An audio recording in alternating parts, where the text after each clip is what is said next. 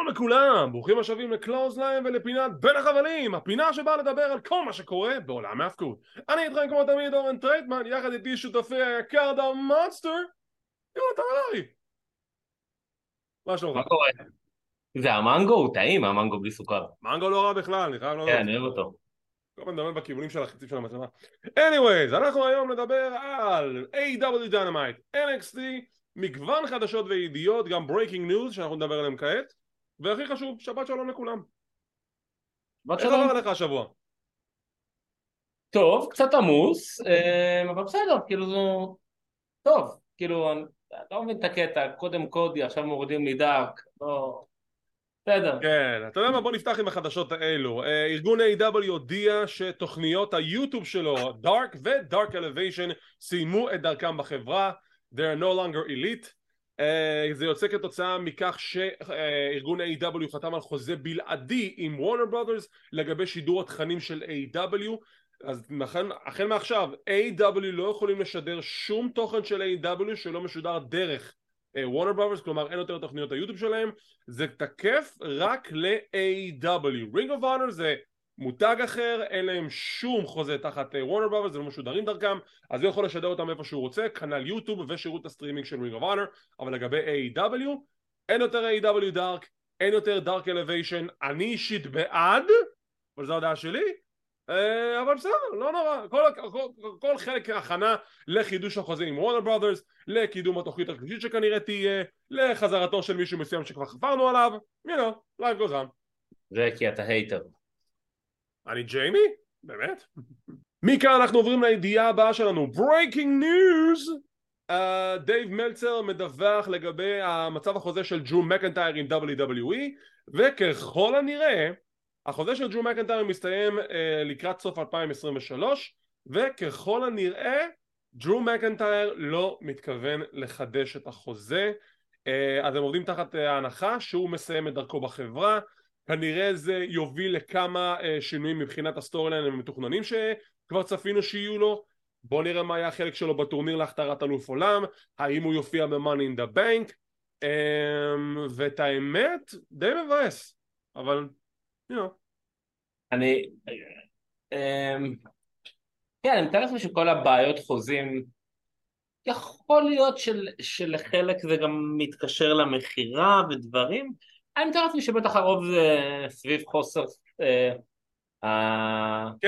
כסף, הסיבה היא המצב כסף. שלהם מכסף, סטורי ליין, מה קורה איתם וכו'. הסיבה העיקרית היא אני... זה כלכלי, וגם יש לו קצת עצבים לגבי הכיוון הסטורי ליינים שהציעו לו, אבל בגדול פה המוטיב העיקרי זה כסף. בגלל זה אני אומר שזה כנראה בדרך כלל כסף והסטורי ליינים שלהם. אני כאילו, ידוע שאני יותר בכיוון מ-AW, אבל החשש שכל אחד שלא טוב לו ילך לשם, אם אפשר יחטפו אותו, גם אין מספיק מקום לכולם. וזה כמו עם קבוצות כדורגל, שפעם בכמה זמן שזה קבוצת כדורגל גדולה מאירופה שקונה אותה, זה שייך סעודי וכולם רצים לשם, וזה לא אומר שבהכרח טוב. עכשיו שוב, אתה יודע, אם איכשהו הם משתלבים ברינג אוף אונר, או אולי אימפקט, והארגונים האלה מצליחים קצת יותר לגדול ולצמוח, אחלה. אבל אני לא באמת מאמין שזה מה שיקרה, כי כולם ירצו פתאום את ה-AW עכשיו. כי כאילו מישהו כמו מקינטייר, שכבר יש לו שם, אז אני לא רואה ארגון קטן שיוכל לשלם לו, והוא גם לא ירצה ללכת בטח לאיזה ארגונים כאלה, מלם כן, הוא קצת מרגיש שהוא קצת מיצה, סבבה לו עם אינדיז קצת וכאלה. שוב, זה תלוי בו, כאילו בוא נראה באמת מה יקרה איתו, במידה והוא אכן מסיים את החוזה שלו ב-WWE. אתה יודע, בסופו של דבר זה גם עניין של דרישות שכר בין ארגונים כאלו ואחרים, אז יש לו גם תיאום ציפיות מסוים. אתה מדבר על זה שהוא לא רוצה להיבלע בין מגוון הכוכבים של WWE, AEW זה אותו דבר. בוא נצא מנקודת הנחה שהוא הולך לא, ל-AEW. אבל זה בדיוק מה שאני אומר, שהחשש שלי שהם כולם ירצו פתאום, כל אחד שמסיים ולא מתאים לו ירצה לעבור לשם. הבעיה שזה מה שקרה בתכלס. ששם הם יכולים להיבלע. נו. אני כן מקווה שהם יהיו קצת עם ראש פתוח, אולי אתה יודע, בא לי רינג אוף אונר, בא לי אימפקט, וקצת הארגונים האלה יתרוממו וזה יחזק ויתחיל להיות עוד יותר מעניין. כי שוב, אני לא רואה כוכבים בסדר גודל הזה של דרו מקינטייר, אני נגיד משווה אותו לרודריק סטרונג, שאני לא מזלזל בו, אבל מבחינת הסדר גודל הוא כאילו נחשב שם הרבה יותר גדול. כן, עם זה אני אני לא מסכים. רואה אותו נגיד הולך לארגונים יותר קטנים. רודריק סטרונג, אם ראית גם בכניסה שלו בפרק האחרון עם אדם קול, זה מאוד הזכיר את ה-Undisputed, אנחנו שהוא נדבר על כאילו זה, על ברור, אנחנו הבמה נדבר על זה. והוא עושה את זה, אנחנו נדבר על זה. אז זה כאילו קצת מזכיר את הכל, תחת אדם קול וזה, אז אתה לא תראה את דרו מקינטייר עכשיו, מצטוות למישהו ובא כאילו מתחתיו או משהו וכאלה, הוא רוצה לבוא על תקן השם שלו. קודם כל השם שלו יהיה ג'ו גלווי, כי מקינטייר שייך ל-WWE, אבל בסדר. הנקודה היא כזאת, אני מסכים איתך לאור העובדה שהוא כוכב הרבה יותר גדול מרוג'ר סטרונג, אין מה לעשות, זו האמת לאמיתה בממדים שלו ב-WWE, וגם כן, אם עכשיו הוא מתכוון לעזוב ב-WWE, כדאי מאוד שתהיה לך תוכנית ב', בין אם זה ללכת ל-AEW, בין אם זה אולי ללכת לנסות אולי בניו ג'פן, אני סתם זורק. האימפקט תמיד אופציה טובה, כי היה לו כבר היסטוריה באימפקט, הוא היה אלוף הארגון, ואם אתה מביא מישהו כמו מקינטייר לארגון אימפקט, אתה ישר מעצים את אימפקט, אז אתה שם שם הרבה יותר... בגלל זה אני אומר, הלוואי שמילך לשם, תחשוב עכשיו את מקינטייר פתאום מופיע שם, נכנס כן, פנטזי, כן, פיוט נגד מקלן פתאום, וואו, זה כאילו מדהים. תן לי גלווי נגד אולדס, אני קונה את זה עכשיו. תן לי מקינטייר נגד גלווי עם יחזקאל ועם זיקיאל ועם, כאילו, לא יודע, אבל כאילו, תחשוב עם שם כזה. זה השם שלו אבל, ג'ו גלווי, זה היה השם שלו. לא משנה, בסדר, הוא עדיין מקינטייר.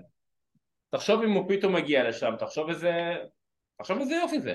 נכון, אני חושב שזה יכול להיות מהלך מדהים, אנחנו גם נדבר על המהלך נוסף שהתרחש בפרק החולף של אימפקט, את אימפקט אנחנו נסקר מחר, אנחנו נדבר על זה, שנסקר גם את סמקדאון, אבל בגדול אם אתם לא מודעים לכך, טריניטי פאטו, לשעבר ניומי, עשתה את הופעת הבכורה שלה באימפקט רסלינג, היא עכשיו חלק מהארגון, ואנחנו גם כן נפרסם ידיעה בהמשך שקשורה לגבי מה הסיבות שלה להגעה לאימפקט, למה בעצם היא עזבה את WWE, אנחנו נוסיף את זה בדיווחים שלנו בכל מדיות החברתיות של קלוזליין. ידיעה הבאה מתייחסת לסוניה דוויל, אם אתם זוכרים לפני מספר שנים מישהו פרץ לביתה ובמזל רב הצליחו לתפוס את הבחור הזה לפני שנגרם לנו אסון מאוד כבד, ולפני יממה אולי יומיים אם אני זוכר נכון בית המשפט הכריע הבחור הזה הולך לכלא ל-15 שנים. סוניה דוויל הגיבה במדיות החברתיות על כך שהיא שמחה שהיום הזה הגיע, שהצדק נעשה, וברוך שפטרנו. משם אנחנו עוברים לטאמה טונגה שכבר דיברנו עליו בפינה של סיקור רסלינג דון טאקו שאני וניר אלהרר עשינו פה בערוץ, אבל בואו גם נרחיב את הידיעה גם כאן. טאמה טונגה מתאבק ניו ג'פן פרו רסלינג שלאחרונה היה אלוף הנבר שלהם, הפסיד את האליפות באירוע החולף של ניו ג'פן, וכעת מסתבר שהוא עובד בניו ג'פן פרו רסלינג ללא חוזה, הוא במעשה שחקן חופשי פרי אייג'נט, ועכשיו מתחילות שמועות מאוד מאוד כבדות שהוא כן יחתום ב-WWE בסוף, כנראה הקפאת ההחתמות די התבטלה ב-WWE, עכשיו החתימו מתאבקת אולימפית אם אני זוכר נכון, וטאמה טונגה ב-WWE אני בעד, אני רוצה לראות את זה קורה. טאמה טונגה זה הבחור שלקח את החגורה The Machine קרל אנדרסון? קרל אנדרסון, כן. הוא בן 40 בערך, לא? משהו כזה, אבל תשמע, הוא עדיין בכושר אלאי, יש לו מה לתרום. לא, אני לא אומר שלא. ולשים אותו באקט, או ב-OC או ב-Judgment Day, יכול להיות מעולה. אני דווקא בעד ה-OC. לא, אני פשוט רציתי להבין שאני רק באמת יודע במי מדובר. אפשר גם, איך אני אגיד את זה שזה לא יישמע, להדביק לו ריח סמוי או משהו ולחבר אותו עם לאד. הוא טונגן, אתה לא יכול לחבר אותו, זה משהו אחר, זה כמו שתגיד לי שמזרחי ועיראקי זה אותו דבר, די, אל תהיה כזה, אל תהיה עומד ברקוביץ'. טוב, בוא נעצור פה. יופי. ידיעה הבאה, זוכר את טימותי פאצ'ר? ובכן הוא כיום מתאבק בארגון פרו רסלינג נועה, ואתמול היה להם איזשהו אירוע, לצערנו זוכר את השם, והוא ומתאבק נוסף שהתאבק ב-NXT UK, סקסון הקסלי, זכו באליפות הזוגות של הארגון. מדהים. וסחטן לטימותי פאצ'ר שמשיג לעצמו אליפות מכובדת כמו בפרו רסלינג נועה באליפות הזוגות שלהם. בואו נדבר קצת על בד בני. בד בני ביום שבת הקרוב יהיה לו קרב מרכזי מול דמיאן פריסט, סטריט פייט בפורטו ריקו בבקלאש, וכעת פייטפול מדווחים שלפי התכנון המקורי זה היה אמור להיות קרב זוגות, בד בני וריי מיסטריו מול דומיניק ודמיאן פריסט, אבל נעשתה החלטה להפוך את זה לסינגלס מאץ' בגלל שהם נותנים אמון מאוד מאוד גדול בבד בני והם רוצים לתת לו את ההזדמנות לככב בקרב הזה מול דמיאן פריסט. אני חושב שכבר דיברנו על זה, שרק הסיפור הזה התחיל, שזה לדעתנו הולך להיות הקרב זוגות. אני לא ידעתי על הקטע של הסינגל מאץ' עד עכשיו שאתה אומר. אז הנה, עכשיו אנחנו... אבל אני אגיד לך תכלס, אני לא רואה בעיה עם זה, הוא כבר הוכיח את עצמו שהוא יודע להתאבק, אז למה לא? אין בזה בעיה. מאוד הפתיע אותי שזה לא היה קרב זוגות, כי זה היה נראה לי שזה נבנה לכיוון של קרב זוגות, כן, לשם חשבנו שזה הולך. אבל תחשוב איזה זרקור זה שם על בad bunny שהם נותנים לו קרב זה סינגלס, כמו שנתנו ללוגן פול קרב סינגלס דרך אגב. לוגן פול, בדיוק. אז כן. עכשיו דמיאן פריסט מקבל את הספוטלייט, bad bunny מקבל את הספוטלייט. אנחנו אמרנו לדעתנו זה אולי צריך להיות הקרב המרכזי אם זה לא קודי נגד ברוק, אבל נחכה ונראה. אני מצפה לראות הרבה דברים טובים מהקרב הזה. אני לא רואה שום סיבה למה שזה לא יהיה קרב יחידים, כי בפעם הראשונה שהוא הופיע, אנחנו באמת היינו בהלם, כי וואו, הבן אדם יודע להתאבק, כאילו, נכון? הוא אוהב את זה, הוא לקח את זה ברצינות, הוא התאמן, הוא גם לדעתי מתאמן עם דמיאן פריסט, לא? כן, הוא הכין אותו לקרב, הם התגוננו לזה. אני אמרתי שאני לא רואה, כאילו, אין לי ספק שזה יהיה הקרב המרכזי, כי בכל מקרה הוא משם וזה הבית והכל, אבל תחשוב על משהו אחר שיכול להיות מעניין, שקודי נגד לסנר יהיה באמת הקרב האחרון, ובית בני יהיה הקרב הפותח. אתה לא שם קרב כזה בתור קרב פותח, זה סטורי ליין מרכזי, אני לא רואה את זה בתור קרב פותח. יכול להיות מגניב דווקא, אבל בסדר, כאילו. אני שמח שנותנים לו קרב, מגיע לו. אם כבר לדעתי אמרתי שהקרב הפותח לטעמי אמור להיות ה-6-man tag, שזה הבלאדליין נגד סמי, קווין ומאט רידל, אבל היי, נחכה ונראה. The Handbangers, זוכרים אותם? צוות נהדר משנות ה-90 המאוחרות של ה-WWE, כעת הכריזו במדיה החברתית שלהם שהם חתמו על Legends Contract, על חוזה נוסטלגיה, מה שאומר שאולי נראה אותם במשחק הבא של 2K24, אולי אנחנו נראה דמויות שלהם, חולצות שלהם חוזרות בחזרה לשוק. מזל טוב להדבנגרס שהגיעו למעמד הנכבד הזה של חוזה אגדות, חוזה נהדר שמביא להם הרבה כסף והרבה מרצ'נדייז של The Headbangers. אני שיתפתי את הצוות הזה, זה אני. מגניב, בהצלחה להם. ומשם שינוי מתביעה שהוגשה נגד וינס מקמן לתביעה שהתבטלה נגד וינס מקמן. לפני זמן מה מספר מבעלי המניות הגישו תביעה נגד וינס על כך שהוא גנב $17.4 מיליון לשילום התביעות האישיות שלו. עכשיו שהוא החזיר את הכסף, התביעה למעשה התבטלה.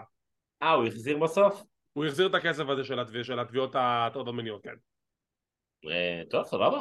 טוב, ועם זאת, אנחנו נכנסים לסיקור הפרק השבועי של NXT, אנחנו עושים את זה קרונולוגי, קודם NXT, אחרי זה AEW. בואו נתחיל בפרק השבועי של AEW. לא קרו שם יותר מדי דברים גדולים, אתם יודעים, זה עדיין תקופת המעבר של אחרי הדראפט, ונראה בדיוק מה קורה שם, אבל יש שם קרב היסטורי, ואנחנו נדבר עליו בהמשך. התוכנית התחילה עם וסלי נגד ג'ו גולק על אליפות הצפון אמריקאית, שבפינה של וסלי יש לנו את טיילר בייט, בפינה של ג'ו גולק יש לנו את צ'רלי דמסי. קרב חביב ביותר, ג'ו גולק עושה קלוזר מהפינה העליונה, הוא עשה מהלך אווירי, כל הגימיק שלו היה שהוא לא עושה מהלכים אוויריים, אבל מהלך טוב. מהלך טוב, אבל זה הצחיק אותי שהוא עשה את זה. סיום הקרב הגיע שצ'רלי דמסי מנסה להתערב, טיילר בייט מצליח לבלום אותו, וווסלי עדיין שומר על האליפות שהוא מנצח את גולק. עכשיו השאלה שלי היא כזאת, לפני שאני אתן לך את דעתך כמובן, האם זה יוביל לקרב פשוט מול טיילר בייט וווסלי, או האם אנחנו נקבל פה סוורב וטיילר בייט יצטרף לחבורה של גולק וצ'רלי דמסי? אז אני בדיוק מה שבאתי לשאול זה דומה, האם אתה רואה את טיילר בייט עושה טרן על וסלי ואז הולך נגדו על החבורה? בגלל שטיילר בייט הוא סופר בייבי פייס, אני לא יכול לתאר אותו בתור נבל, ואז תקופה מאוד קצרה שהוא היה נבל בפרוגרס, אבל כן. אני לא יודע, קשה לי להקל את זה בצורה הזאת. זה אני. נראה לי יכול להיות מעניין. יכול להיות מאוד מאוד מעניין, קצת שינוי בדמות שלו לשם שינוי, שהוא כבר עם אותה דמות מהרגע שהוא הגיע ל-WWE. אבל, אבל הייתה לו גם תקופה עם טרנד 7 שהם היו הילים, לא? לא, טרנד 7 היה היל, הוא עשה לה את ההיל טרן ב-NXT. נכון. טיילר בייט היה בייבי פייס מהרגע שהוא נכנס ל-WWE, מהרגע הראשון.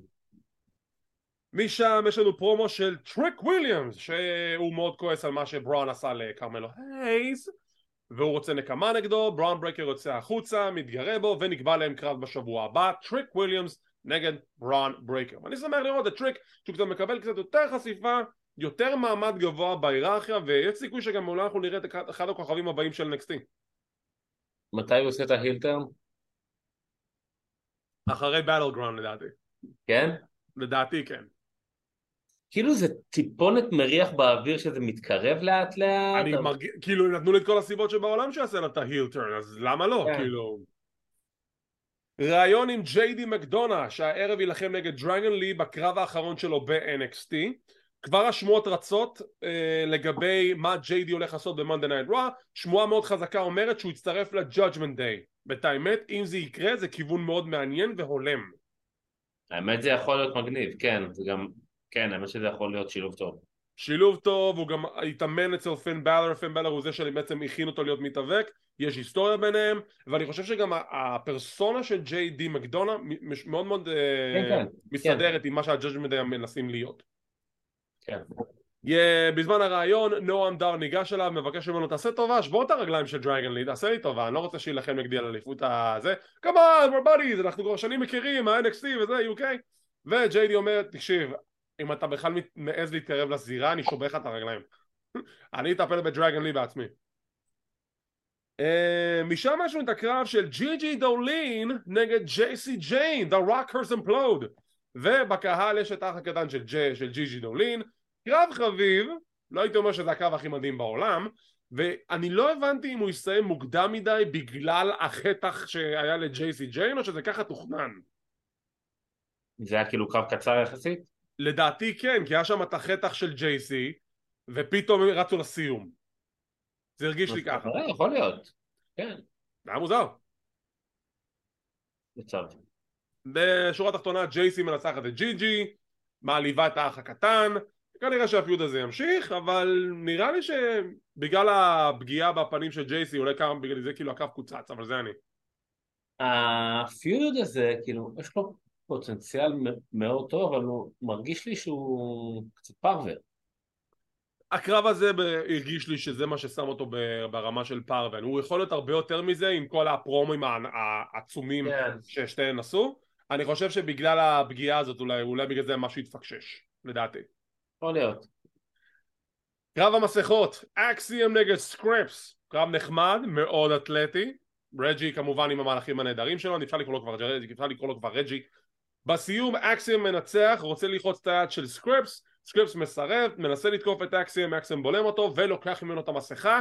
כנראה שזה הסוף של סקריפס. לא אכפת לי איך יקראו לו, תיקחו את המסכה הדבילית הזאת כבר, היא הייתה כל כך גרועה. אז זהו, רג'י כבר העלה סרטון במדיה חברתית שכנראה הוא הולך להיפטר מהדמות, הוא יחזור להיות רג'י. אוקיי. אנחנו עוברים לבר של הנלי's בר עם ברוקס וג'נסן, שג'נסן מדבר על הבר ועל זה שהוא עומד על אדמת נדל"ן מאוד מאוד טובה שאפשר להשקיע בה, אדמה שייכת להורים של הנלי, אפשר להציל את הבר, והוא שותה איתם בירות, ואז שתי בחורות נחמדות רוצה להתחיל עם ג'נסן, הוא כזה מסרב להם בנימוס, והם כזה, אוי תראו את הבחור הזה, גידל קצת רבוס, עכשיו הוא יכול לסרב לנשים על ימין ועל שמאל. איך הם עשו את הבר ככה? כן, דבר של סזארו ושיימוס. קסטניולי. לא, הוא סזארו ב-WWE? אין, הוא זהו, קסטניולי. דרגן לי נגד ג'יי די מקדונה, איזה קרב נהדר. סיום הקרב מגיע שנועם דר רוצה להתערב, דרגן לי מצליח לבלום אותו, אבל עדיין בסיום ג'יי די מנצח. היה כזה בוט של מהלך הסיום, קצת הסינכרון ביניהם לא יסתדר, אבל ג'יי די משיג ניצחון אחרון ב-NXT וכעת פניו מועדות הישר ל-Monday Night Raw. לא בדרך כלל זה שעוזב מפסיד? בדרך כלל, אבל כנראה שהסיפור החזק פה זה שבגלל נועם דר דרגן לי הפסיד, אז זה די מגן עליו בהפסד, ועכשיו הפיוד מתפתח בין דרגן לי לנועם דר. סבבה. פרומו של קטלת צ'אנס. היי, לא לגנוב את זה. סליחה, בריין אלוורז גנב לי את השטיק, אני עושה את השטיק של קטנה כבר מהרגע שהתחילה את השם הזה, חצוף.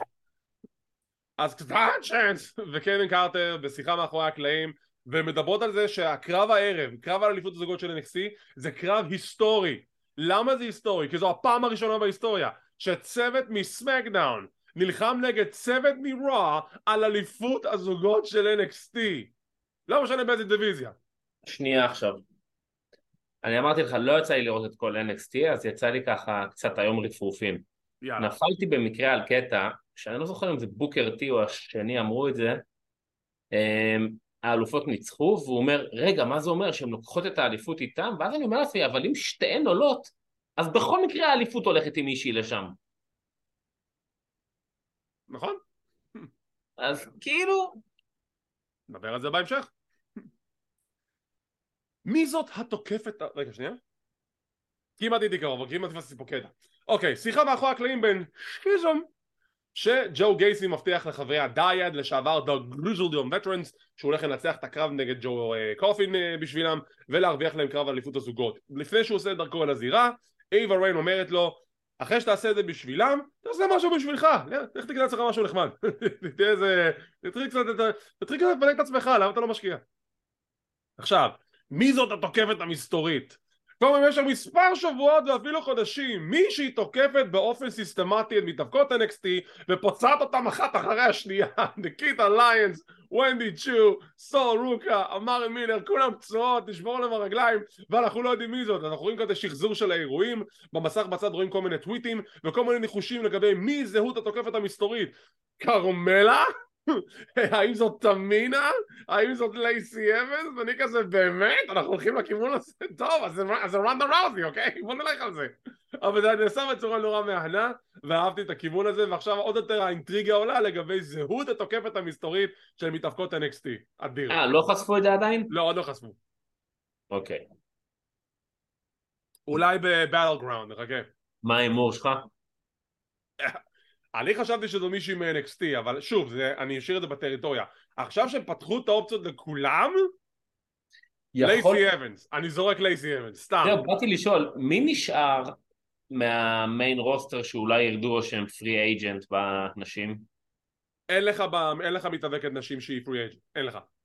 אולי זה סאני קיס. לא, זה ארגון אחר.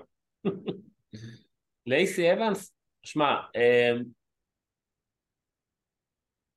אתה יודע מה? אני מקווה שזה היא, אבל שהיא תחזור בגימיק הטוב שלה של... הלוואי. הגימיק היחידי שעבד. זה באמת היה, וואו, כאילו, זה היה גימיק טוב שהקהל עף עליו. היא במשך חודשיים הייתה מסתובבת ליד הזירה, לא עושה כלום, יורדת ברמפה, חוזרת והקהל עף, ובואו נשנה לה את הגימיק. תגיד תודה לוינס. קרב ה-Cup of Joes אני קורא לזה, שג'ו גייסי נלחם נגד ג'ו קופי, קרב נחמד, שבסיום בגלל הפרעה של אייבה ריין שעושה תרגיל גררו אני קורא לזה, ג'ו גייסי מנצל את היתרון לזכותו, קלוזליין לג'ו קופי עם טיימינג מאוד גרוע, אני שונא את הטיימינג של הדברים האלו, וג'ו גייסי מנצח, מה שאומר שבשבוע הבא The Dyad ילחמו נגד גלס על אליפות זוגות של NXT. האם The Dyad יזכו? אני לא יודע, לאור העובדה שהם ביקשו שחרור ולא קיבלו אותו, אז עכשיו הם מוחזקים כבני ערובה ב-NXT. לא יקרה. נחכה ונראה. שיחה מאחורי הקלעים בין דני פלמר שתעשה היום את הופעת הבכורה שלה וטנק והנק. דני, כולם מעודדים אותה, הם כזה מסתכלים על אורבה המתאבק שעשה את הופעת הבכורה שלו בשבוע שעבר. שיחה מאחורי הקלעים באחת מהזירות האימונים בין דני פורפ הדי-ג'יי אינדיאני לדיימון קאמפ שהוא כזה זורק עליו בקבוק ריק של מים, תעשה טוב והזרוק זה לפח. הוא אומר לו, תראי מה אני משרת שלך? מה, אתה רגיל להיות יונג בוי, נכון? זה שעושה את כל מה שהוותיקים אומרים לו מה לעשות. דני פורפ מתעצבן ויקבע להם קרב בהמשך. עכשיו זה כאילו מצחיק כי דיימונד קמפ זה לא שהוא איזה ותיק בחברה בדיוק, זו הבדיחה. והאינדיאני מאלי אקספרס הוא בן 37, כאילו הוא לא איזה ילד, אתה יודע, הוא כאילו...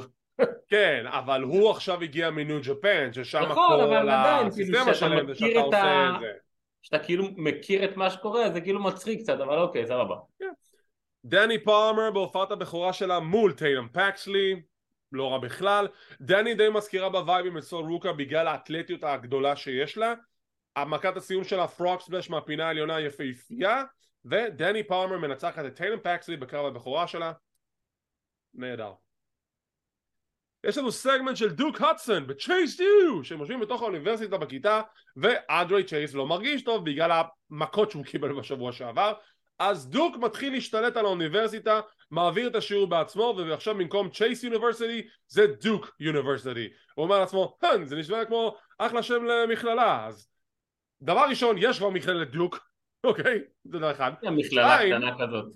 2, אז עכשיו הסיפור זה שדוק רוצה להשתלט על Chase You. That was the plan all along. This is a teachable moment. That's a teachable moment, יפה. אחלה האמת סטורי שאתה ליין. יכול ללכת לכיוון נחמד דווקא. אני גם בעד, באמת. שיחה מאחורי הקלעים בין הפרי אייג'נט הכי חם בעסק, וון וגנר, והוא מדבר עם רוברט סטון, מסתכלים על כזה אלבום תמונות, ורואים שם תמונות של אבא של וון וגנר, שזה בואו בברלי, שאחד מהאחים בברלי, מראים תמונות של סאמרסלאם 92, בוומבלי, כן, מעניין למה, ואז אנחנו רואים תמונות של תינוק, בבית חולים, שיש לו מין צלקת על החלק הזה של הראש, אז רוברטסון שואל אותו, רגע, מה זה התמונות האלה? זה אתה? זה אתה וון? לא, אני לא רוצה לדבר על זה, והוא מתעצבן והוא לא רוצה לדבר על זה, ואז עוד פעם מראים את התמונה הזאת, ומסתבר שלוון וגנר כנראה קרה משהו כשהיה ילד, והוא היה בבית חולים ועבר ניתוח מאוד קשה, אנחנו לא יודעים בדיוק מה, ואולי נגלה את זה בהמשך, אבל תשמע, אם הוא מוכן לחשוף כאלה פרטים אישיים על החיים שלו, זה ראוי להרצה. תראה, פשוט יצא לי לראות מספר ילדים כאלה, שפשוט הם נולדים לפעמים בצורה הפוכה וקצת נלחצים, ואז חייבים לנתח אותם פה וקצת לשייף להם את הפולגולת. אתה חושב שזה זה? כאילו לא הסבירו יכול עדיין מה להיות. זה. כאילו אני לא רופא, כן, אבל יכול להיות. אני אחכה זה לראות את לא משהו מאוד נדיר, אבל זה לא משהו נעים בהחלט. אני אומר, אני אחכה לראות מה הם הולכים להגיד לנו לגבי הדבר הזה, אבל אני חושב שזה, במידה וכמובן הוא מרגיש בנוח לחשוף את זה, זה מאוד ראוי להרצה שהוא החליט ללכת על הצעד הזה, של לחשוף כזה דבר מהחיים האישיים שלו, אבל בואו נראה באמת מה קורה שם. כי הוא רוצה לעזור לו, שיעזור לו. כן, אתה יודע, אבל יש קטע של סטורי ליין ויש קטע של ממש להיכנס לעומק של הבן אדם, אז כאילו, אוקיי, נגיד. משם אנחנו מגיעים לקרב אליפות הזוגות, אליפות זוגות הנשים של NXT על הכף שהצוות מסמקדאון שהם אלופות הזוגות המכהנות אלבה פייר ואיילה דון מול הצוות החדש של Monday Night Raw קאהן וקיידן קארטר. קרב טוב, הקהל בעניין, נהניתי, ובסיום אלבה פייר ואיילה דון שומרות על אליפות הזוגות הנשים של NXT. עכשיו, מה זה אומר? יש כבר ספקולציות שגם אנחנו דיברנו על זה פה בקלוזן וגם בערוץ הספורט שעשינו גברים בטייץ, והספקולציה הזאת היא זה שברגע שאליפות הזוגות הנשים של NXT עולות לסמקדאון, כנראה, מה זה כנראה? אנחנו מנחשים, אנחנו לא באמת יודעים, הם כנראה הולכות להישאר שם, ואז יהיה אליפות זוגות נשים לרוע ואליפות זוגות נשים לסמקדאון, שבגדול אני חושב שזה רעיון פנומנלי, כי יש לך מחלקת נשים גדולה בשתי התוכניות עכשיו שיכולות לעשות שם משהו מאוד מאוד טוב עם הדבר הזה. רק בקשה אחת, תעשו טובה, לא, אל תהפכו אותם לאליפות זוגות הנשים של סמקדאון ושל רוע, תנו להם שמות רציניים, WWE, World Heavyweight, כי אז אם פעם יהיה את החלפת תארים הזאת עוד פעם, אז זה היה עושה ליניאג', אני לא רוצה את זה כבר, די, נמאס לי. לא, זה אחלה רעיון, זה גם הקטע שהזוגות נשים ב-NXT, תשים לב, בדרך כלל זה היה צוותים שהיו יוצרים אותם שם, ואז בשלב מסוים הם מפסידות מתפרקות. אז סבבה, באמת, אז תעלו זה לסמקדאון, זה יכול לקבל שם יחס יותר טוב. כן, למה לא?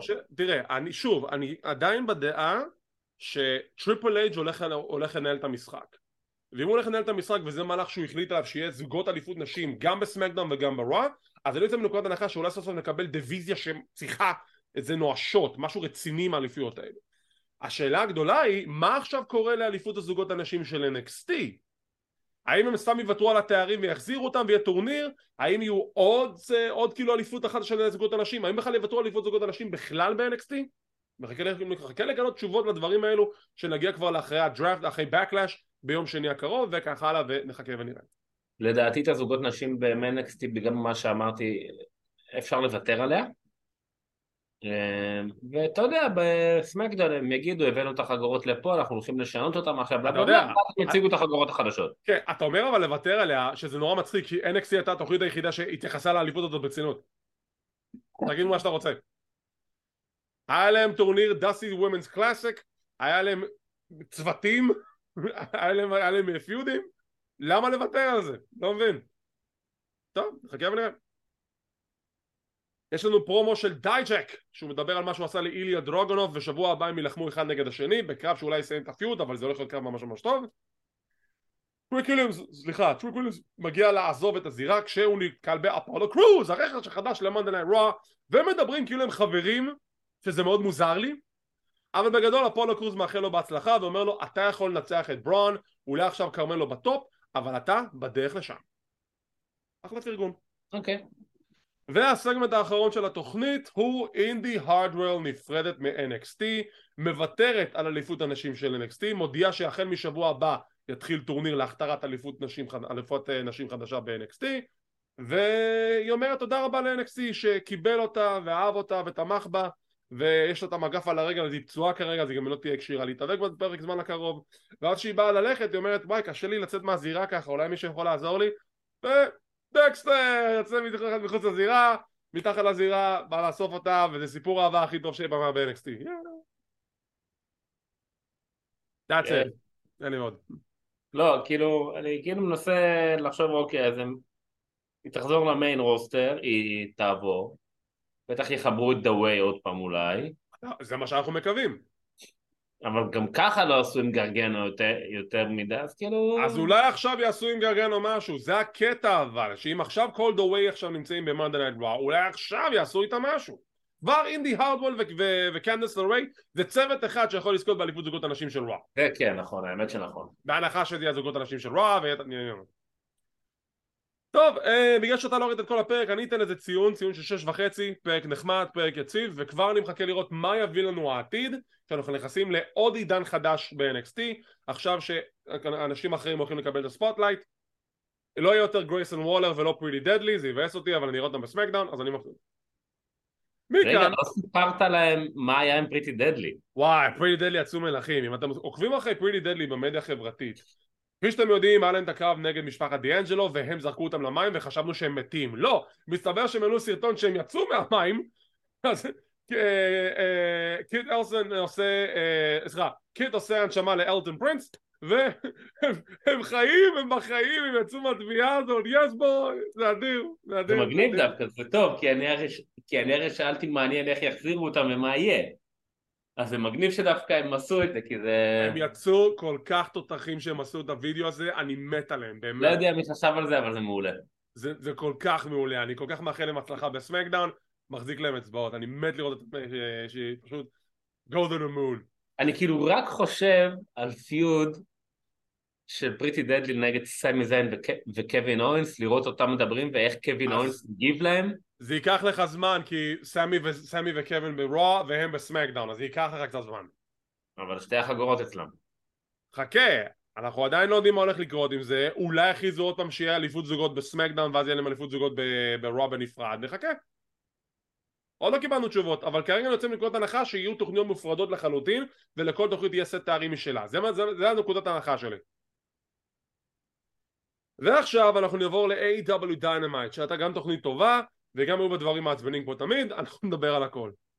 תוכנית מתחילה עם קרב 8-man tag בין The Jericho Appreciation Society, דני מג'יק וקול הנד, עם ג'ק הייגר ודניאל גרסיה עם הריקוד הבנאלי שלו, נגד הצוות של בנדיטו, אורנג' קאסידי ו-The Undisputed Era. תקשיב, כשהם עשו את הכניסה בדיוק כמו ב-The Undisputed Era, שהוא עשה את ה-bow down וזה, I marked out, that's it, תחזירו לי קיילו ריילי, תחזירו לי בובי פש, תנו לי לראות אותם ביחד ב-AEW, זה כל כך טוב.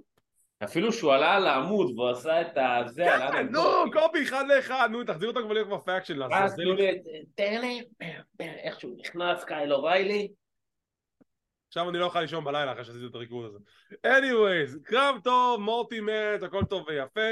לכמה נקודות במהלך הקרב, אדם קול מנסה להגיע לג'ריקו שיושב בשולחן הפרשנים וכל פעם מנסה לעשות כזה טיזינג שהוא גוער איך לא הצלחת להגן על חברה שלך, חוצפן, אתה קשרת אותו באזיקים, זה לא משנה, אני הייתי משתחרר משם, איזה לוזר, איזה אפס. בסוף הפייסים מנצחים, אדם קול תוקף את ג'ריקו בשולחן הפרשנים והוא נזרק מהבניין, וכשאיך שהוא נזרק מהבניין וג'ריקו נשאר, בריט בקר מגיע לג'ריקו ומכסח אותו מכות. כאילו קרב נחמד, אני פשוט עדיין בקטע של אדם קול ושל רודריק סטרונג, זה פשוט היה... אני מקווה שכשקייל אוריילי יהיה כשיר ובריא הוא יחזור, תנו עוד ריצה קטנה לבובי פיש, תעשו טוב ותחזירו אותו גם פעם אחת, ונקבל את The Undisputed Era נגד The Elite. אני כל כך רוצה את זה.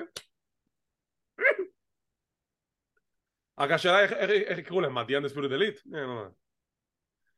רעיון קצר עם דרבי אלן וג'ונגל בוי לקראת הקרב המרכזי של הערב, שהם אם הם יזכו הם יתווספו לקרב האליפות בדאבל או נאפן, ואנחנו נקבל את ה-4 Pillars Match בדאבל או נאפן, ובוא נחכה ונראה. אחרי הכסח של בריט בייקר עם ג'ריקו, פרומו של בריאן דניאלסון עם כל חברי ה-Blackpool Combat Club, ובריאן דניאלסון מודיע אני יותר טוב מברט הארט. צודק. כן, הפרומו שלו אמר ברט הארט קורא לעצמו the best there is, the best there was, the best there will be. מאיפה אתה יודע שאתה the best there ever will be? אני לא יודע שאני the best there ever will be, אבל אני יודע שאני יותר טוב ממך כטכניקל רסלר, ואפילו ווילר that piece of כל פעם מקלל אותו, אבל אני נקרא מצלח שהוא מקלל ווילר יוטה, אבל הוא מכבד אותו כי הוא יודע שהוא מתאבק טכני מאוד טוב. אבל הוא תמיד מוסיף את זה אחר כך, כן, זה מה שיפה. בדיוק. וממשיכים לבנות את הפיוט שלהם מול חברי העילית, לאן זה יוביל? נחכה ונראה.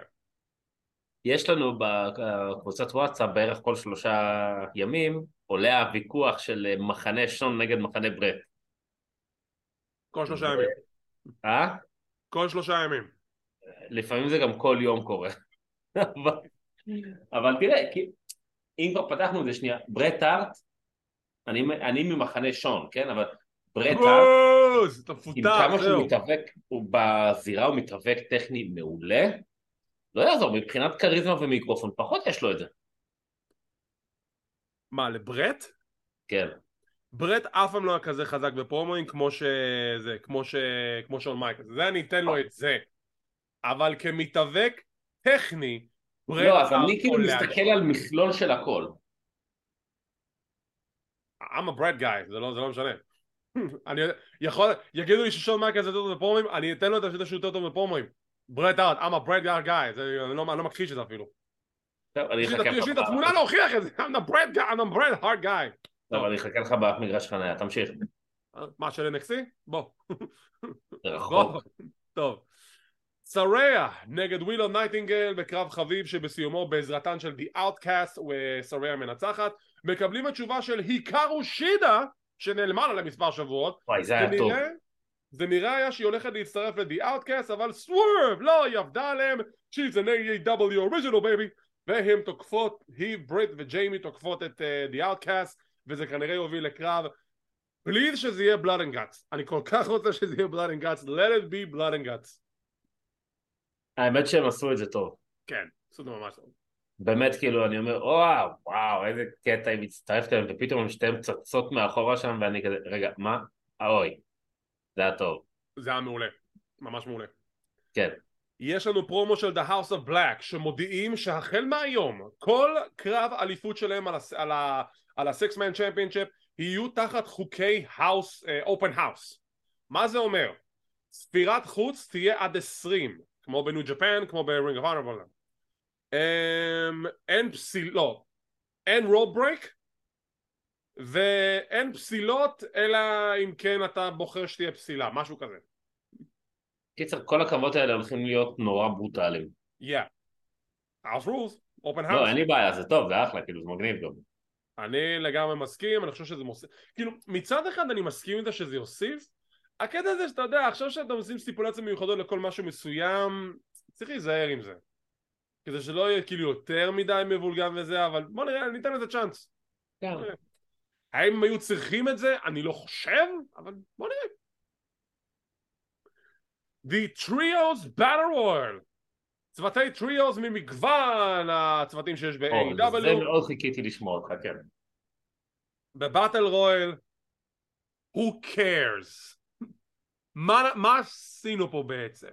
מה זה נתן לי? חוץ מלמלא זמן אוויר במשהו ש I don't care about. זה סתם. הכין לי קרב לרמפייג' ביג דיל, וופ דידו. כאילו מה עשיתי את זה? בסוף הצוות של The Acclaimed ובילי גן מנצחים. מה זה נתן לי? ומה זה נותן להם? פילר באימא של הפילר, בחייאת עשי טובה. זה אפילו לא היה על איזה $100,000 כמו שחברי הטופ פלייט ו-AR פאקס שזכו בזה בזמנו. סתם באטל רויאל, סתם. $300,000, לא? $300,000, אתה מבין? אפילו וגם הם לא מקבלים כאילו... הם מקבלים מקרב ההזדמנות על אליפות הסקסמן, אני לא יודע, באמת שאני לא יודע, לא הבנתי לפי החוקים. אז זהו, זה מה שרציתי לשמוע את דעתך, כי אני הבנתי שהם כאילו מקבלים, אבל יאללה, בילי גן... אוקיי, אתה יודע מה, קיבלו סבבה, לפחות זה. לא, אבל בילי גן ניצח שם, אז זה לא יושב לך על התקן של ג'ף ג'ארט? הוא לא עושה את זה על בסיס קבוע, אוקיי? כאילו, אם כבר זה סיקסמן, זה כאילו, זה מאוד מאוד גבולי, כי בתכלס ביליגן יותר מתפקד בתור מנג'ר מאשר מתאבק פול טיים, אוקיי? הוא לא תמיד בקרבות אליפות.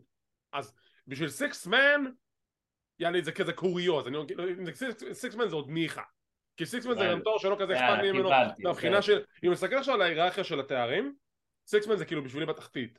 גם בניו ג'פן זה ככה, אז לא תרגיש שאני מכליל או משהו כזה. למה זה בתחתית? כי זה לא תואר עם חשיבות מאוד מאוד גבוהה בהיררכיה של AEW, זה בדרך כלל הסינגלס והטקטים, אז אם נגיד ג'ף ג'ארט עכשיו מנסה ללכת על הסיקסמן, פעם אחת ניחה. על ג'ארט אני עוד אדבר בהמשך, אז כאילו עם ביליגן עכשיו בקרב הזה של הסיקסמן פעם אחת בסדר, פיין, אבל אתה יודע, גם זה נורא מצחיק שבכל הצוותים של AEW הם לקחו את הצוות עם השניים המבוססים והמנג'ר הוותיק, לעומת צוותים שעוד אתה צריכים את הספוטלייט הזה, כמו בוטשר דה בלייד וקיפ סייבן לדוגמה. למשל. כן. כן, נכון. תראה, בסופו של דבר, אני יכול למצוא בעיות בבוקינג לכל דבר. לכל דבר, זה נורא נורא קל בשבילי לעשות את זה. אבל אני גם צריך לתת קצת כזה, I gotta give a break מתישהו. אם אני עכשיו מתחיל ליפול על בוקינג, בכל דבר אפשרי שזז בעולם ההאבקות, אני לא באמת הענה לראות ההאבקות. זה כבר להיות קטנוני.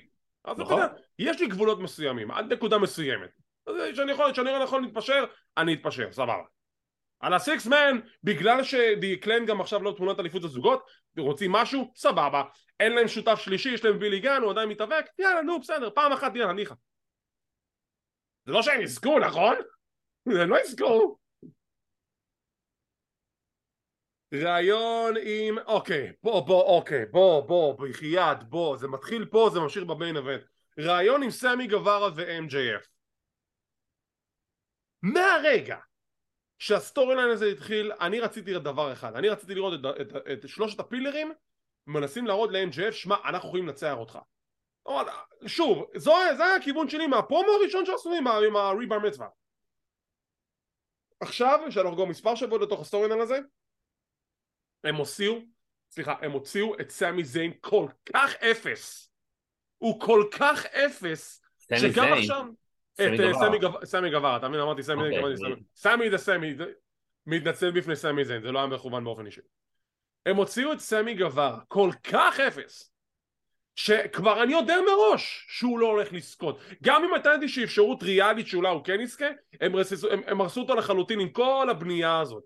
סמי בפרומו הראשון נראה כמו כוכב, כמו מישהו שרצה לפרוץ קדימה, להוכיח שהוא רוצה לנצח את MJF. בקרב שאחר כך היה לו ברמפייג' שהוא גם עשה פרומו נגד MJF, או שזה היה בדיינמיט, אני כבר לא זוכר, נגד קומנדר, גם כן נתן פרומו נהדר, מראה לי וואלה הבחור הזה עכשיו מעלה את הרמה שלו למיין אבנט. ואז מה קורה? הופכים אותו ללאקי של MJF, הופכים אותו לסמרטוט, כל let's hug, let's be friends, תעשה לי טובה, הוא נהיה כזה בדיוק כמו עם ג'ריקו, אז למה? איזה בזבוז, איזה פספוס, מי חשב שזה כיוון טוב לסטורי ליין הזה? אבל אם זה מה שנותנים לך לחשוב, מה זה מה נותנים לחשוב? זה מה שאתה מספר לי מול המסך. בסדר, ואז בסופו של דבר תקבל משהו אחר. מה קיבלתי משהו אחר? זה מה שקיבלתי עכשיו. לא, שהוא נותן לך לחשוב, אין בעיה, אני ככה, אני לקיש לו, אני בלה בלה בלה בלה בלה בלה. בסופו של דבר, יפתיעו אותנו. וזה רק מוכיח את הטענה שלי שאנחנו מגיעים לקרב המרכזי. ואנחנו נדבר על זה בקרב המרכזי, אבל שוב, מה שעשו עם סמי בסטורי ליין הזה, דפק אותו לגמרי. אני ממש לא אהבתי את זה. יכול לעשות את זה הרבה יותר טוב, ממש הרבה יותר טוב.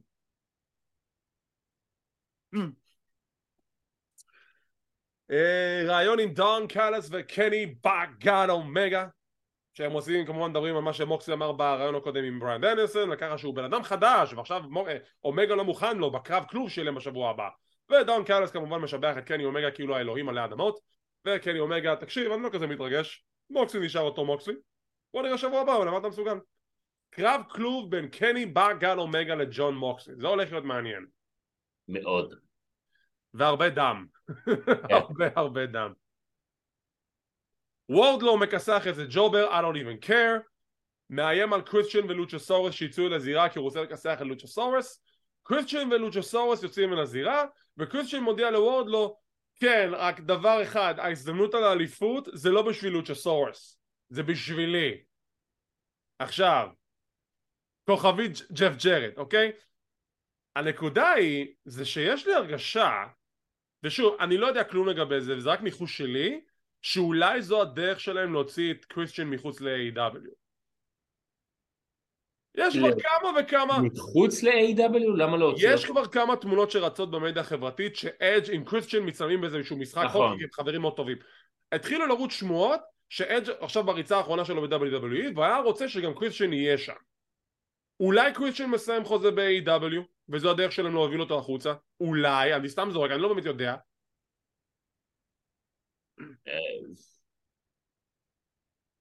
תראה, אני לא מתייחס אליו כאל סוג של ג'ף ג'רד, כי הוא לא הגיע על תקן אחראי משהו או בלה בלה בלה וזה. אז אין לי בעיה, זה בסדר. לראות אותו יוצא מ-AEW, לא יודע, לא חושב. לא יודע. אני לא יודע על מתי החוזה שלו. בוא נראה. טוב. כאילו, זה נקודה מעניינת מה שאמרת, פשוט לאחרונה, פעם הייתי מתרגש מזה, לאחרונה מתחילים לצוץ יותר ויותר, נקרא לזה Forbidden Door בטוויטר של תמונות, שפתאום רואים ערוץ איתו, קודי ראו אותו איפשהו, לגמרי, סמי ביקר את קובי איפשהו, סמי גברה, היה משהו עם סוורב נראה לי, כאילו, אז כאילו, שמע, בכל זאת זו תעשייה די גדולה וחזקה בארצות הברית, שהרבה מהם באו מכל מיני ארגונים קטנים יחד, מתאמנים אחד אצל שני וכו'. אז נראה לי CM פאנק, שכחתי לרגע את הדבר המינורי הזה שזה עזה את הרשת ש-CM פאנק הסתובב ב-WWE לפני שבוע. אני חושב שזה פשוט נורא קל ישר להתחיל לייצר, לא יודע, עם באז וחשיפה וקליק ביי דרך דברים כאלה. תשמע, מאוד קל לייצר קליק בייט לדברים האלו. אני עדיין, אתה יודע, אני תמיד כאילו מחכה לראות באמת איזה שהן הוכחות קונקרטיות לגבי מה קורה. אני רק אומר, זה יהיה נחמד לראות את קריסטיאן ואדג' עוד פעם אחת. That's all I'm saying. אני בודק שנייה. מה אתה בודק? על החוזה שלו. עזוב, אנחנו נבדוק את זה כבר אחר כך. זה לא קריטי כרגע. אם זה היה צד, זה כבר באתרי החדשות כאילו היו מריצים על זה דברים. אוקיי. אוקיי. מגיעים לחווה של מרק בריסקו. וואי, היה שם שלט טוב. מה היה השלט? Damn birds. על הכניסה ללול. כי הם דם בויז. אז ג'רט וליפל וסטנם סינג וסנג'יי באים לעזור לו בחווה כי הם חברים מאוד טובים שלו, ותוך כדי הם מדברים על זה שג'יי ליפל וג'רט מאתגרים את FTR על אליפות הזוגות ודבר נאפן. You gotta give me a freaking break. פה התעצבנתי. אתה מתעלל. ושוב, זו הנקודה שלי. אתה יודע, זה בסופו של דבר המהות של הנקודה שלי שאנחנו מדברים על אגדות. זו הנקודה שלי. ג'ף ג'רד חתום ב-AEW על חוזה מנהלי, הוא בתפקיד ניהולי בחברה. למה בן אדם ממשיך לקבל הזדמנויות על קרבות אליפות? למה? זו כבר הפעם השביעית או משהו, או שישית שהוא מקבל קרב אליפות זוגות בפייפריוויו על פני זוגות אחרים בחברה הזאת. כל עוד הוא לא זוכה, לא אכפת לי. ואם הוא יזכה בסוף? אם בסוף הוא זוכה? לא יזכה. אבל למה הוא מקבל את זה? יש כל כך הרבה צוותים שאפשר לעבוד איתם בחברה הזאת. למה תמיד זה ג'ף ג'רד וג'יי ליפל? למה הם צריכים את זה? די. אתם הורגים אותי. ואז פאפה ברסקו מגיע ואומר לה, מה אתה מסתובב עם הדבילים האלו? אני לא יכול יותר, די, ג'ף ג'רד שבר אותי, די, אני לא יכול יותר. אומייגאד. הוא נראה לי רודף אותך בחלומות כבר. And great, no you're not. קריסטיאן קייג' עד מרץ 24. מרץ 24. אם הוא מרץ 24 אז כנראה שהוא לא, הוא ואדג' לא יחברו עוד פעם אחת נוספת, לפחות לא ב-WWE. קרב הבא, אבסולוט, ריקי סטארקס נגד ג'וס רובינסון. תודה רבה יונתן על ההמחשה הזאת. בקרב נחמד. שים לב שג'וס וג'יי ווייט לא יצאו עם חולצות של בולט קלאב, מעניין מה קורה עכשיו מבחינת הכיוון הזה לפחות, הם עדיין בולט קלאב גולד, ככה הם מגדירים את עצמם. קרב טוב וצמוד שבסיומו סטארקס מנצח בלי עזרה של אף אחד. שון ספירס לא נמצא באותו יום ב-AEW כמובן, בדיינמייט. ג'יי ווייט מנסה לקסח אותו לאחר הקרב, בסוף סטארקס מצליח להתגבר על שניהם. מעניין. זה כיוון מעניין גם כי סטארקס יצא פה מאוד אובר שהוא הצליח להתגבר על שניהם. בו בכל זאת זה ג'יי ווייט וג'וס רובינסון, נכון. זה לא מינארד וזה, שיסלחו לי, כן, אבל בכל זאת. לגבי מה שאמרת על הבולט קלאב, אני שמתי לב גם כי כל הזמן דיברנו על מה יהיה עם זה, והם המשיכו להגיע עם המוזיקה של בולט קלאב ועם הלבוש ועם כל הלוגויים, ופתאום הם באו בלי כלום. אז שוב, אני לא יודע מה זה אומר. אולי זה גם מקרי, אבל... תראה, אני לא יודע מה זה אומר, לא יודע על מה זה מעיד, אבל מסקרן אותי. מאוד מסקרן אותי. כן, כן, כי זה גם, שוב, יכול להיות שזה גם סתם היה חד פעמי הפעם, אבל... יכול להיות שזה היה חד פעמי, אני לא יודע. אבל גם אהבתי איך שהוציאו את סטארקס, הוא יצא פה טוב. הגיע הזמן, הוא היה צריך את זה, אחרי שהוא קיבל כסח מחברי בולט קלאב. ברמפייג' יהיו את הקרבות הבאים, The Firm Deletion, Hardy Boys, איזיה קאסידי והוק מול חברי הפירמה, שזה סטוקלי האת'ווי בביג וויל, נכון ככה קוראים לו? ביג ביל. ביג ביל, תודה רבה. לי מוריארטי ואיפן פייג', זה הולך להיות קרב מאוד מאוד מעניין, כמובן שזה סינמטי, מסקרן אותי לדעת מה הולך להיות שם, מאוד מאוד משעשע. אנחנו נשמע מג'ייד קרגיל, מרק בריסקו ילחם נגד פרסטון ונס מלוס אינגוברנבלס, פאשיון.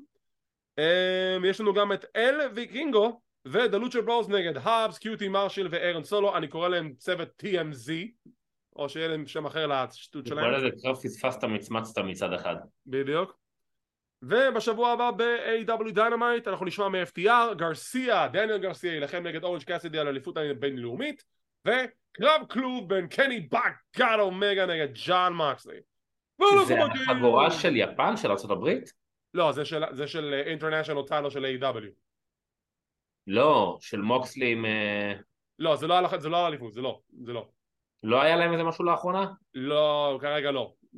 כמה שאני יודע זה לא על אליפות ארצות הברית של ניו ג'פן, לא. אוקיי. לפני הקרב המרכזי, אנחנו קוראים עוד סגמנט אחד בחדר הלבשה של דרבי וג'ונגל בוי, הם באים ללכת לכיוון הקרב, דרבי יוצא מהחדר, ואז MJF נכנס, הוא רוצה לדבר כמה שניות עם ג'ונגל בוי, ומה הוא אומר לו בפנים? תקשיב, הכי כן איתך, אני מת עליך, אתה כמו אחי הקטן, אבל מה? בוא נהיה כנים, אתה לעולם לא תהיה אלוף עולם, הכי קרוב שאתה יכול להגיע זה לשבת ליד כס המלכות. בוא תעשה טובה לשנינו, תפסיד ותעזור לי לנצח וזה, כאילו הוא בכלל לא סופר אותו, אתה מישהו יכול להיות אלוף עולם, וזה מעצבן את ג'ונגל בוי. דרבי חוזר אל החדר, MJF כזה לא עשיתי כלום, ודרבי עכשיו לא סומך על ג'ונגל בוי, והוא אומר לו מה אתה עכשיו הולך לעלות לי בקרב, אבל שניכם תרוויחו קרב אליפות, למה הוא שירצה שנקרב בשבילו, מה באמת?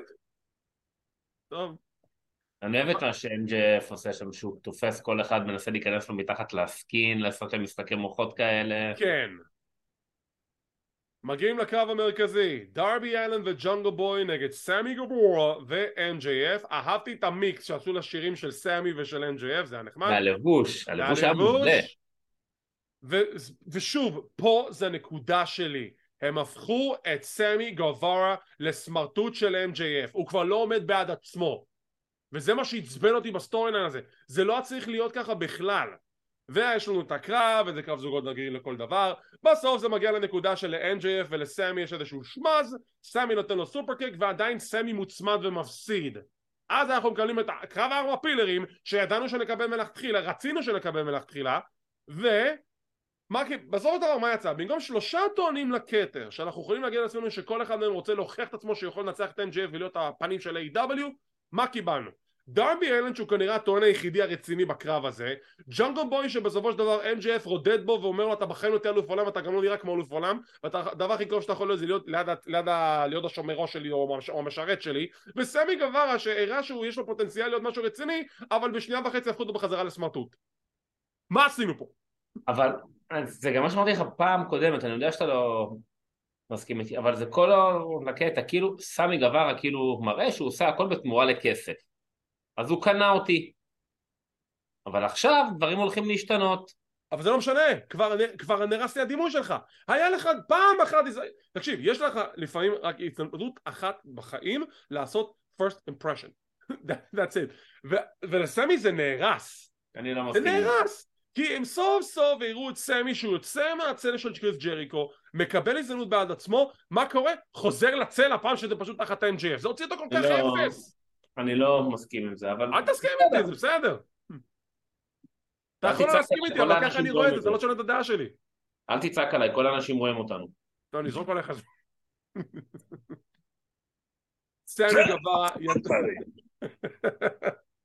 סמי גווארה יצא פה אפס. אני כבר לא מבין למה טוני החליט שככה תהיה הדמות שלו. יכלו לעשות את זה הרבה יותר טוב, אבל בשורה התחתונה לפחות אנחנו מקבלים את קרב ה-4 pillars match עם טורניר בנאלי שהיה באמצע שלנו צריכים בכלל. היו כל כך הרבה דרכים יותר טובות בשביל למלא את החלל הזה ולהציג את כל אחד מה-pillars בתור מישהו שיכול פוטנציאלי לנצח את NGF, ועכשיו מכל שלושת הפילרים שטוענים לכתר, רק אחד אני מסתכל עליו. אני מסתכל רק על אחד מהם. אם כבר מסתכלים על כל הארבעה, באמת ג'אנגל בוי, אבל מתוך הארבעה הוא הכי פחות. אני שם אותו ויצא באותו קטגוריה מבחינתי. דרדו הבן אדם היחידי שאני מסתכל עליו, שאני יכול להגיד לעצמי, הוא יכול לנצח את MJF. MJF סבבה. MJF אלוף, אנחנו יודעים. תדמיין את סמי, או את דרבי אלן עם החגורה, כל שבוע יוצאים, נותנים פרומואים וזה. מתאים. לפני הסטורי ג'אנגל בוי, עזוב שנייה, תירגע, תנשום שנייה. ג'אנגל בוי, הוא בזירה טוב, אבל גם יש בו משהו על המיקרופון שהוא עדיין פרווה. כי הוא עדיין עובד על זה, זה בסדר, אבל הוא עובד על זה, ויש לו את עדת הקהל. אבל סמי, אחי, כאילו, עזוב, עשו לך עוול, ככה אני רואה את זה. הוא עשו את זה הרבה יותר טוב. טוב, ציונך ל-AEW DYNAMITE. 6.5. 6. זה היה בגלל שיש שם כמה קרבות שפשוט היו סתם ויכולו לעשות הרבה דברים הרבה יותר טובים. טריוס באטל רויאל וסקור של וורדלו לקבל לו כמה אליפות.